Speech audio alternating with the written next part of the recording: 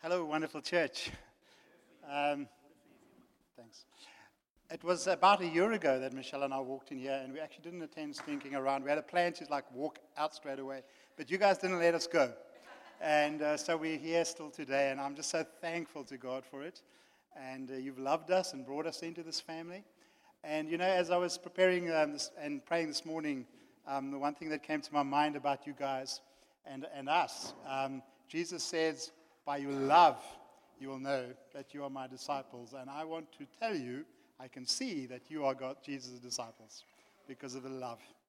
So this morning, we're going to be looking at the calling of Peter. And apologies to anyone who's got a name of Peter. You're the focus today. And I really think God has got a thread for us this morning, which fits in with the songs we've been singing, the words that have come through. And I'm excited to see where God takes us. So we're going to start off looking at Peter's calling and seeing what maybe God would want to teach us today from that. And so I wonder if we could bring up the first reading. We're going to look at John chapter 1, which tells us about Peter's calling and the unique name that Jesus gave him. So let's have a look. So the setting here, if you don't know, this is down by the Jordan River. It's a very unusual place to start a ministry. I've done the canoeing through the Richtersveld many times, and there's a plain over there which is just flat and not much life. And this is the very unusual setting that, firstly, John the Baptist started his ministry, and this is too where Jesus started his ministry. So John the Baptist had been preaching, and this is the story there. The next day, John was there again with two of his disciples. When he saw Jesus passing by, he said, "Look, the Lamb of God." When the two disciples heard him say this, they followed Jesus. Turning around, Jesus saw them following and asked, "What do you want?" They said, "Rabbi," which means teacher, "where are you staying?" "Come," he replied, "and you will see." So they went and saw where he was staying and spent the day with him. It was about the 10th hour. Andrew, Simon Peter's brother, was one of the two who heard what John had said, and who had followed Jesus. The first thing Andrew did was to find his brother Simon and tell him, "We have found the Messiah," which is the Christ. And he brought him to Jesus. Jesus looked at him and said, "You are Simon, son of John. You will be called Cephas," which when translated is Peter. Have any of you ever had an occasion where you've introduced yourself to someone and you stick out your hands, and before you say anything, they tell you who you are? This was the introduction, the very interesting introduction that Peter had. And what an unusual story. But this scene that we see here before us, this is an unusual occasion to start a revolution. This is what happened right here, down by the dusty shore of Jordan River, flowing through the wilderness area. This was an unstoppable revolution. And we're reading in this passage this morning about the start of that revolution. But today we're going to be focusing on Peter, and we're going to trace his story, because this is the place where Peter's calling started. Now, names, of course, are very important. So Peter got this name. We know him as Peter. It wasn't his name at the time. He was called Simon. And I don't know what your experience is with names, but sometimes people get it wrong. Some time back, I had someone come to visit my house, a young guy, and he had a very unusual name. I won't say what it is. And I was intrigued. I asked him about it. "So where did you get your name from?" He says, "No, my folks named me after Harley Davidson." That's interesting. I'm not sure how well he liked that. Well, I think Peter was quite attached to his name. He's Simon, son of John. That's like a good name for a fisherman, don't you think? And here Jesus comes along and gives him a new name. Now, I'm sure those of you who've got kids at school and teenagers, you'll know that suddenly when a kid goes to school, sometimes they come in with a new nickname. My son's Jonathan was called Gecko because of his blonde hair. Estienne might remember that. That was his nickname. Everyone called him that. But Peter, when he arrived here and he meets Jesus, this wasn't a name that Jesus just suddenly threw out. There's an interesting history here. And it reminds me of Psalm 139, which tells us about how God knows us before we are born. Have we got that verse? Psalm 139. Let's just read that together. "O Lord, you have searched me, and you know me. You know me when I sit, not there, and when you rise. You perceive my thoughts from afar. You discern my going out and my lying down. You are familiar with all my ways. Before a word is on my tongue, you know it's completely, O Lord. You hem me in behind, and before you, you have laid your hand upon me. So I think when we realize, of course, that Jesus is the Son of God, when Peter arrives, sticks out his hand to greet him, hoping to introduce himself, there's a history here. Jesus knew Peter long before this occasion. And in fact, he, I'm sure, has already had a conversation with his father. We've got to get 12 guys together, and that's going to be the start of the change. But one of them is going to have a very special calling. And so I can imagine this conversation with Jesus and his father. Well, let's give him a new name and make sure he understands, or we will draw him along this path until he understands the meaning of this new name. And so it was agreed. And so when Peter bumps into Peter here, looks like a chance encounter, Jesus is not thinking, oh goodness, what are we going to do with this young fisherman? There's already a history. Jesus already has a purpose in mind for him. So, but for Peter, this wasn't a case of sitting back and saying, okay, let's see how this goes. He also had to take hold of this destiny. And this morning, I think this is a challenge for us. What is God calling us? What is God calling you to do? There's work for us to do. But more than that, Jesus is going to be the one who brings us to fulfill this destiny. Jesus walked this journey with Peter, rebuking him, encouraging him, teaching him, and ultimately getting him ready to take up this new name. Well, let's have a quick look at this name, Peter. Interesting thing, I think I tried to count over 150 times we find the name Peter in the Bible. Do you know how many times Jesus called him Peter? Any guesses? I was astounded. 3 times. Only 3 occasions Jesus calls him Peter. It's absolutely astounding if you think about it. So now when we read the New Testament, we see Peter's name everywhere. But at that time, he was simply known as Simon, son of John.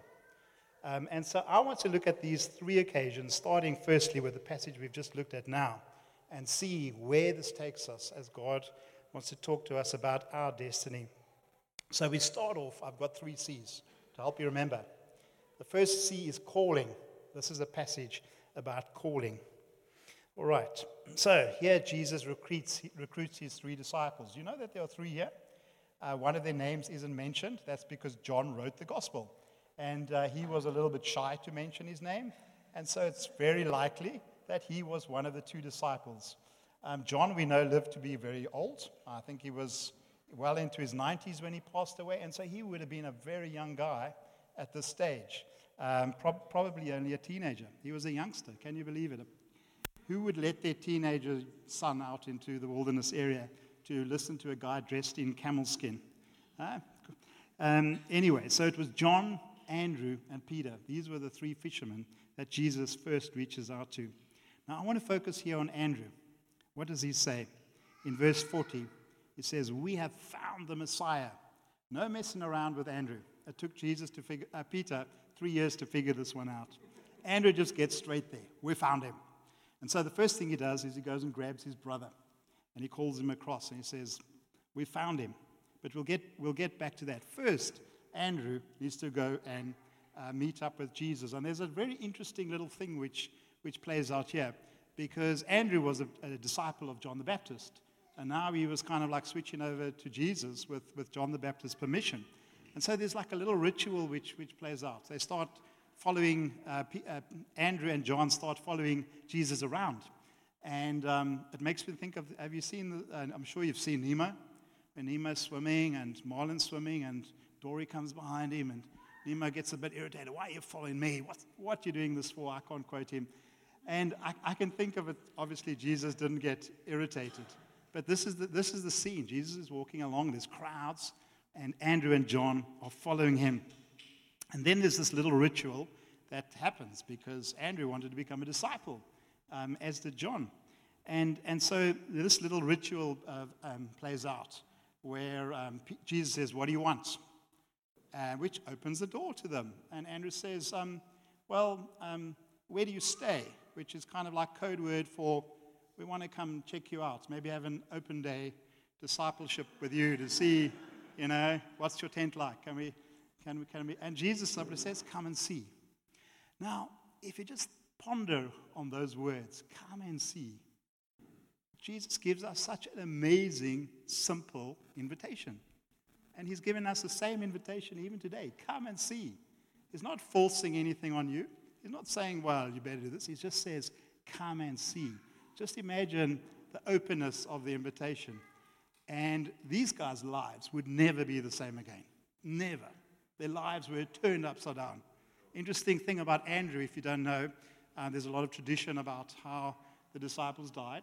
Andrew, it says he was martyred on a cross, which was an X shape. If you look at the flag of Scotland, it's St. Andrew's cross. Now, who do you think when Andrew said, okay, I'm going to come and see, did he have that in mind?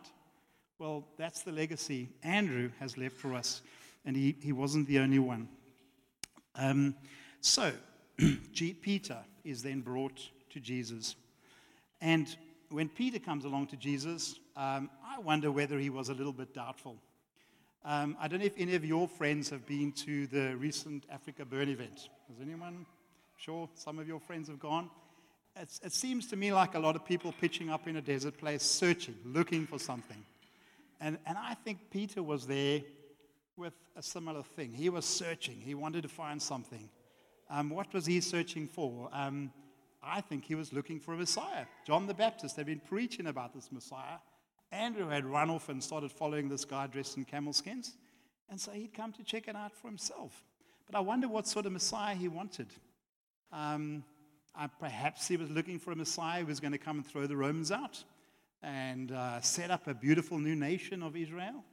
And I think it would have been quite convenient for Peter to follow a Messiah like that. I can think he was quite ambitious and keen to do this and be part of something great.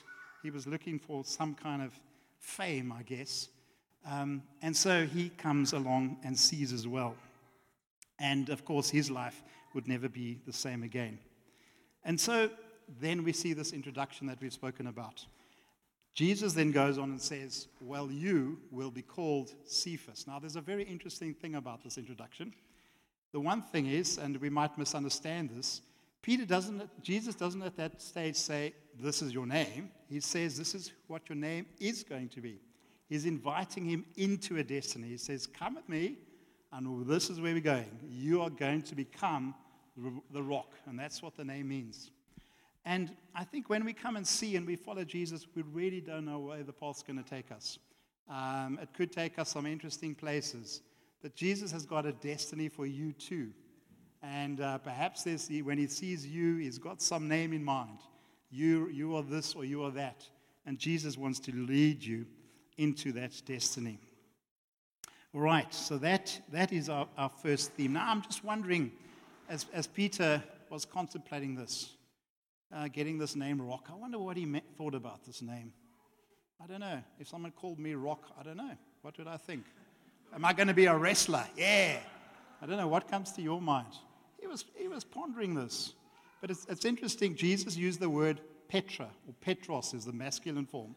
Now, Petra was a solid rock, something firm, something that doesn't shift. It can't be shaken. When Jesus says he will build, the wise man builds his house on the rock, it was a Petra. That's the kind of rock. The rock that went in front of Jesus' gravestone. It couldn't be moved. It needed a whole army of people to move that rock. It's a solid rock. Has anyone been to Petra in the Jordan, by the way? Anyone here? You have. Okay. It's carved out of rock. That's the type of rock. It's a solid thing. Perhaps even a mountain, like Par Rock, or somewhere solid, something to build on. This is where Jesus is leading Peter in his destiny. But he didn't know that at the time. So we're going to jump forward now quickly and see, years later, to the very next occasion that Jesus uses Peter's name. 3 years have passed, and no mention of Peter's name at all in any of the Gospels. Just think about that. Maybe you've had a calling from God, and you sense God has called you into something. And they, okay, cool. Where are we going, Lord? What's happening next?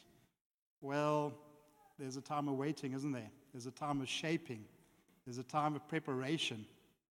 And this was a 3-year wait for Peter. He did some crazy things.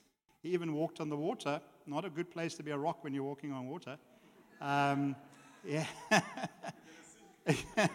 He had to wait. And then eventually we get to the next occasion. Let's have a look at that. This is in Matthew. This is about 3 years later. When Jesus came to the region of Caesarea Philippi, he asked his disciples, who do people say the Son of Man is?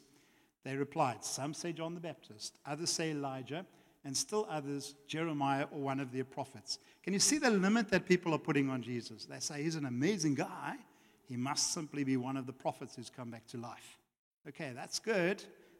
A lot of religions today acknowledge Jesus, and they say he's an amazing prophet, but that's not the end of the story. And so we now get to this amazing question. What about you, he asked. Who do you say I am? Let's just pause on that for a moment. This is the moment. This is the question of eternity. Who do you say I am? It's a question that divides every nation, every human being, left or right. Who do you say I am? The answer to that question will ultimately determine where we will one day go. Who do you say I am? Now, up to this moment, there hadn't really been anyone who declared what Peter was about to declare. And so, as Jesus asks us these words, it's almost like heaven has gone quiet. Gabriel, quieten down. Stop the band, just like Ross did. Quieten down. We're all going to listen in to this answer. Who do you say I am? Of course, Peter is the loudmouth. Now, he has been through this process of training, shaping, getting him ready. This is his moment of destiny too, stepping into something. His commissioning, if you call it that, would like to call it that way.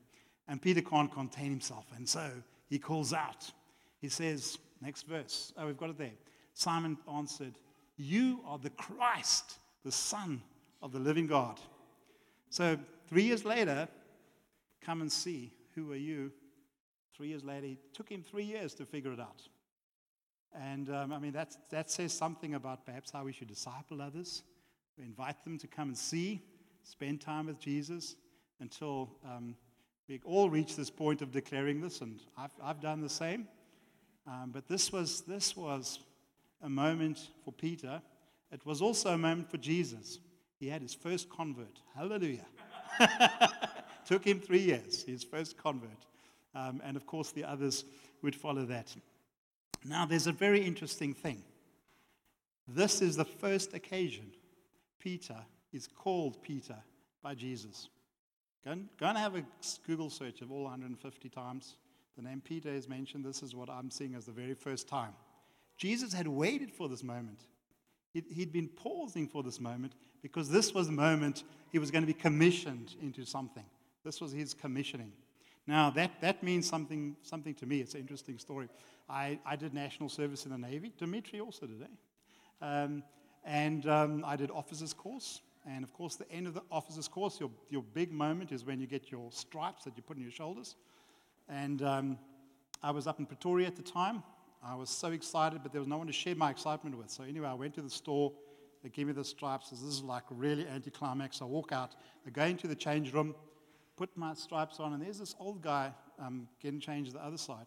And I'm looking at his shoulders, and it's just like gold. But the interesting thing is he's busy changing his pants. So he's standing there in his underpants. I'm putting on my stripes, and he starts talking to me. And this guy was the chief of the Navy.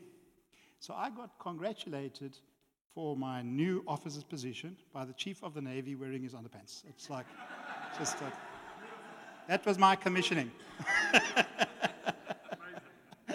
Yeah. So it's just my interesting story. This is the moment when Peter is recognized. You are the rock.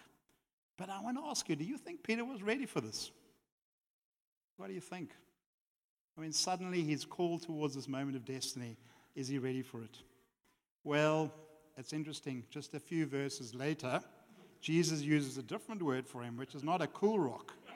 It says, you're a stumbling block. That's not a cool rock. He says, you're Satan. Get behind me. This wasn't the end of the road for Peter. It was the start. This is where he now now that he really got this, he had to learn. He had to become the rock that he was called to be. Right, now I want to focus for a moment on the geography, changing tack a little bit. I don't know if you know where Caesarea Philippi is. It's like if you imagine Israel and the area, it's like way up north. You can't go any further north. It's right up at the top in the Golan Heights. And the interesting geographic location is it was actually at Mount Hermon. It's at the foot of Mount Hermon, which is the tallest mountain in Israel, 2,800 meters. Our mountains around the Western Cape are way smaller than that, often covered in snow in winter. Massive mountain. And flowing down from Mount Hermon is the river of Jericho. It flows all the way down, the river of Jordan, flowing all the way down. From Mount Hermon, flows all the way down into the Galilee. You can imagine like one pan. The river flowing down, there's the first pan. Then the river flowing down from Galilee into the Dead Sea, the second pan. Mount Hermon is where it started. And so Jesus did a very interesting thing. He goes on a walk. It was maybe 60 kilometers up the River Jordan with his disciples all the way to the top. Peter had to go on a long hike to get his stripes. 60 kilometers, all the way up to the top. And there's a very interesting thing about Mount Hermon, and it's a geographic feature there. The snow melting on that mountain filters over the years and melts and goes through the rocks and eventually works its way all the way down until it reaches the base. And you can actually go and visit the place today. I don't know, has anyone here been to Mount Hermon? You have? Okay, there we go, someone else at the back. The water comes out as a spring. It literally bubbles out of the rock. It comes out of the rock and flows out. And this was the location, well, I don't know if it was that specific location, but this is the area that Jesus went to. And so I wonder, when Jesus went on this hike up to the northern limits of Israel, whether perhaps he had this scene in mind, this mountain, the water flowing out. It's just absolutely crazy. So I can imagine maybe Jesus sitting with his disciples in front of this huge mountain, the rock. There's water bubbling out, the purest, beautiful water you can imagine. It's like being in Eden. It's green. It's stunningly beautiful. Crystal clear water bubbling out, flowing out. And this is like the scene in front of them. And Jesus says, well, who do you think I am? Now, what an interesting question. What an interesting context or a setting to explore such a thing. And if you just think for a moment of the contrast. So Jesus has now been on a journey. His baptism was at the Jordan River. Not such a great place, quite muddy. And now he's gone all the way up to the source, the purest, most beautiful place where this water comes from, filtered through layers of rock. And this water bubbles out. Now, there's a very interesting thing about where this water goes. It winds its way all the way down, perhaps 300 kilometers or so, passes through rocks. As it goes along these rocks, it picks up sediment, it picks up salt, carries the water, carries this with it, and eventually it all gets dumped into the Dead Sea. Now, the Dead Sea is like a black hole. There's nothing coming out there. Salt, nothing. Once it goes there, there's no way out. And so the salt just accumulates because it's so low. There's no water flowing out. Bad news if you're a fish. Swimming happily, maybe Nemo, going your way down the river, manage to escape Peter in the Lake of Galilee, come out the other side, and you end up in the Dead Sea. Well, guess what? You're dead. And this is just such an amazing metaphor if you think about it. Because the bad news is, without Jesus, we're all heading to this Dead Sea. There's no escaping it. And just like the rocks, as this water made its way down, they accumulated the salt. That's like sin kind of sits on our back. And so we ourselves are bringing this the salt, a different type of salt that Jesus spoke about, into the Dead Sea. And it's bringing us death.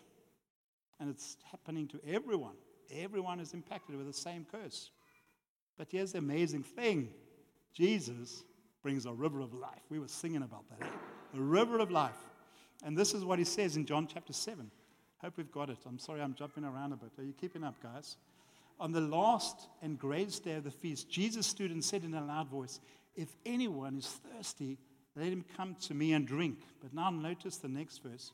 "Whoever believes in me, as the scripture has said, streams of living water will flow out of him." Now, I don't know if you know something of the kind of history here. This thing about living water it's like a Jewish concept. There's a word for it. I can't remember what it is. But it actually goes back to Leviticus, where if you had somehow done something that made you unclean, touched a dead body, I don't know, all kinds of things, there's a long list. You had to go and wash yourself in living water. That's the word that's used. It's a mikvah, the baptism, mikvah. And so Jesus is linking back now to the instructions to the Jewish people. This is what you have to do. You've got to get yourself clean. But how do we actually get ourselves clean? So this was a Jewish baptism, mikvah. Well, you can think, okay, I'm going to put up a desalination plant. Try and get rid of the salt so the water's good. Well, how far back do you go? You have to keep on going further, hike further. But eventually, even the mountain, the water that's filtering through the rock up at Mount Hebron has also got salt in it. Bad news. You just can't fix it. This is our problem today, isn't it? As humans, we actually cannot fix the problem. It's inside us. We need a new river. And here's the amazing, amazing news. Where are those verses again? Sorry. Just go back. Whoever believes in me. This is what Peter did. At that moment, he believed. He put up his hand and said, I believe you are the Messiah. Whoever believes in me, as the scripture has said, streams of living water will flow out from him. Jesus puts a spring in us, and the water can flow out of us. And there's no chance of it being contaminated because it's a pure stream, it's a pure spring he puts inside of us. Wouldn't you rather be in that place? I'm sure we are in that place. If you're not, Jesus is inviting you today. Come and see. Come and see. And the result of that is he will offer to put a spring inside you. You can get rid of the other spring, which is going to lead to death. So that's an invitation for you this morning. But I want to come back now to Peter. All right, so Peter has this moment of destiny where he's been called, you're going to be the rock. Now in Matthew 16:18, you are the rock. Now, I'm not going to have time to get into the meaning of what the rock means for the church. We'll be here for days. So we're going to leave that aside. But clearly, Peter has been called here to be something solid and firm. He needs Peter to be this. He needs him to be steadfast, to be reliable, and to be trustworthy. And so Peter now has been commissioned into this task. And let's see, how does Peter actually manage? Well, let's move on then to the last time that Jesus calls Peter by this name. And this is on the very night that Jesus was arrested. I have no idea where I am in my notes, but anyway. The very night that Jesus was arrested. It was the setting now in Jerusalem. So we started off next to the Jordan River, hiked all the way up to Mount Hermon, hiked all the way back now. Now we're in Jerusalem, the Last Supper. And there's an interesting conversation that happens. I mean, there's many chapters in the Gospels written about this. And I want to pick on the one occasion that Jesus again calls Peter by the name Rock. Let's have a look at the context of that. Luke 22:31-34. Simon, Simon. You know you're in trouble when someone calls your name twice. Can you remember Martha, Martha? Jesus said that to Martha. Simon, Simon. But there's also some love here. It's not hard. There's a gentleness in getting our attention. I'm going to say something important now. Listen to this. It's something important. Satan has asked to sift you as wheat. Oof, here comes trouble. But I have prayed for you, Simon, that your faith may not fail. And when you have turned back, strengthen your brothers. Let's just pause on that for a moment. Well, we better get to the name Peter. Let's move on so you can believe me. We'll come back to that verse. Otherwise, you're not going to believe me. Let's move on to the next one. But he replied, Lord, I am ready to go with you to prison and to death. This was like just a few hours before he betrayed him. Jesus answered, I tell you, here it is, gold letters, Peter, Rock. This is just before he's about to betray him. Rock. Can you imagine the incredible irony? Peter being called Rock. He's just about to betray Jesus. Before the rooster crows today, you will deny 3 times that you know me. If we can just flip back to verse 31 again. Jesus, there's an incredible gentleness and love here. And the third phase is the phase we would all like to avoid. It's nice having the calling. That's great. It's nice having the commissioning, wear my stripes on my shoulders. But there's a third phase, and we can call this the crucible. It's the testing. There's a testing that's coming. And it's interesting, in this passage, Satan seems to have been given permission to do the testing. This is not just the same as temptation. Satan doesn't need permission to tempt. But testing is different. This is what Job experienced. I think it's also what Jesus experienced. He was tempted, but it says he was driven into the wilderness by the desert. He was tested. So the end result of being nurtured, trained, and developed by Jesus is a time of testing is going to come.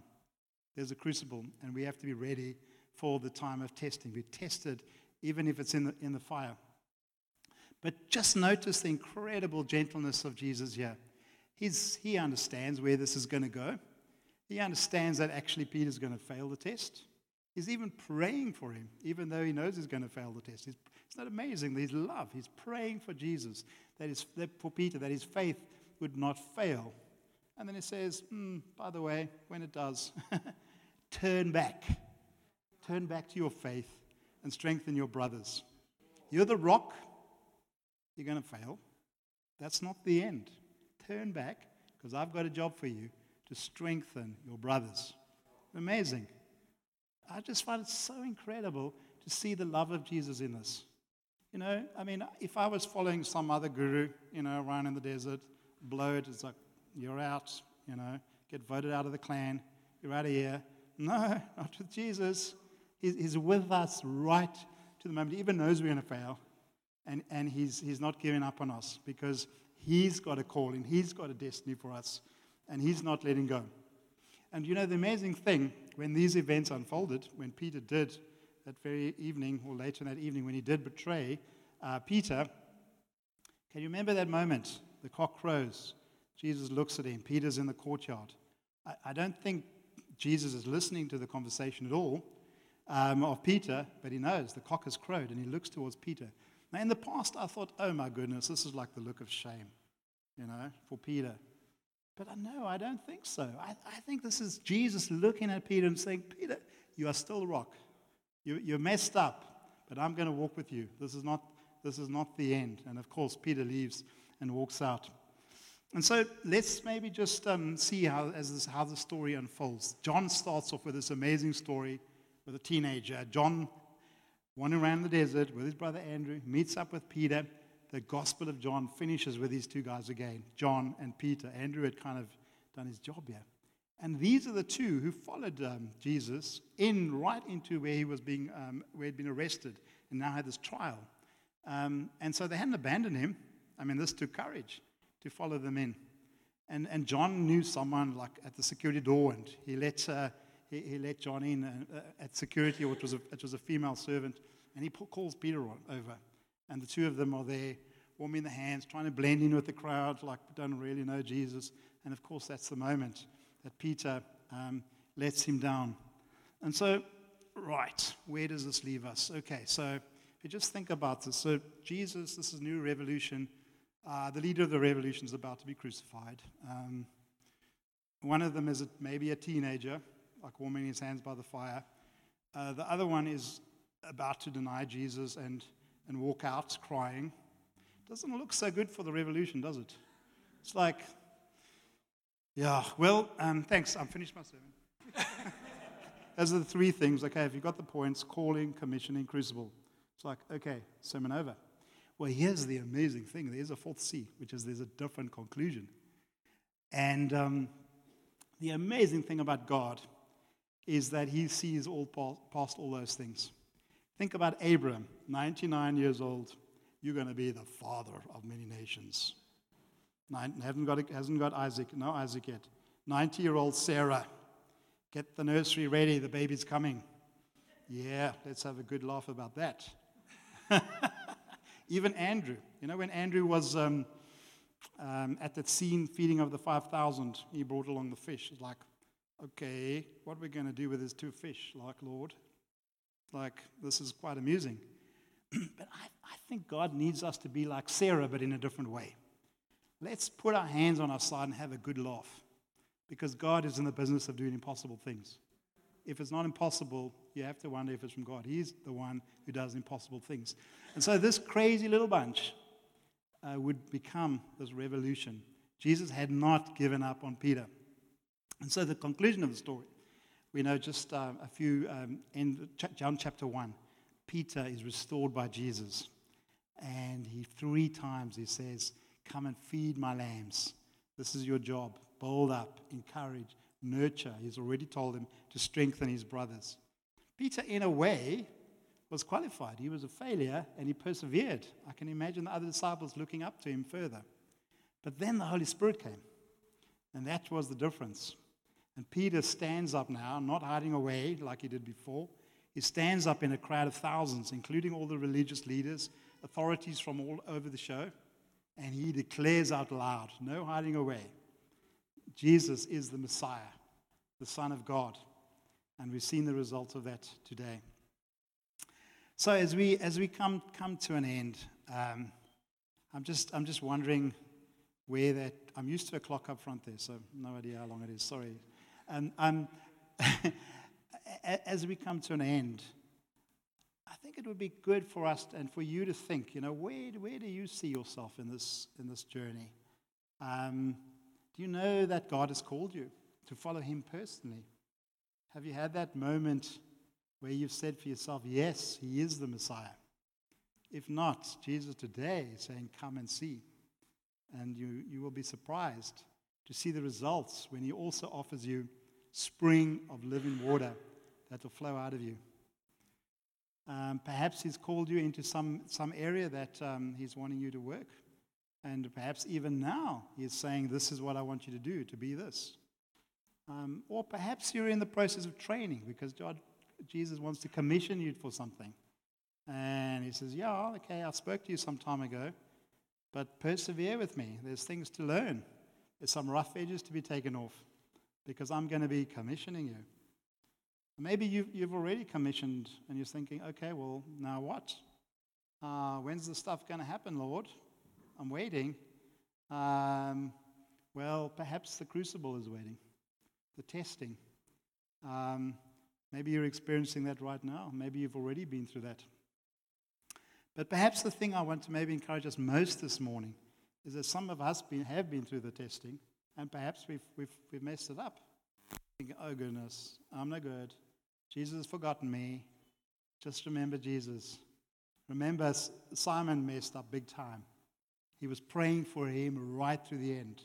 Even when he was in the Garden of Gethsemane, he says, pray that you will not fall into temptation. He's praying with him, and he's asking Peter to pray for him. All that time, right up to the very end, he had Peter on his mind. And then afterwards, he restores Peter again. And so I want to encourage you too. If you're feeling, oh my word, I've messed up, Jesus has forgotten about me, He doesn't give up. Hey, how does the song go, Brian? He never's going to give up. Hey, we just sang it earlier. He doesn't give up. And certainly, if you don't yet know the Messiah, today is the day to come and see. Amen.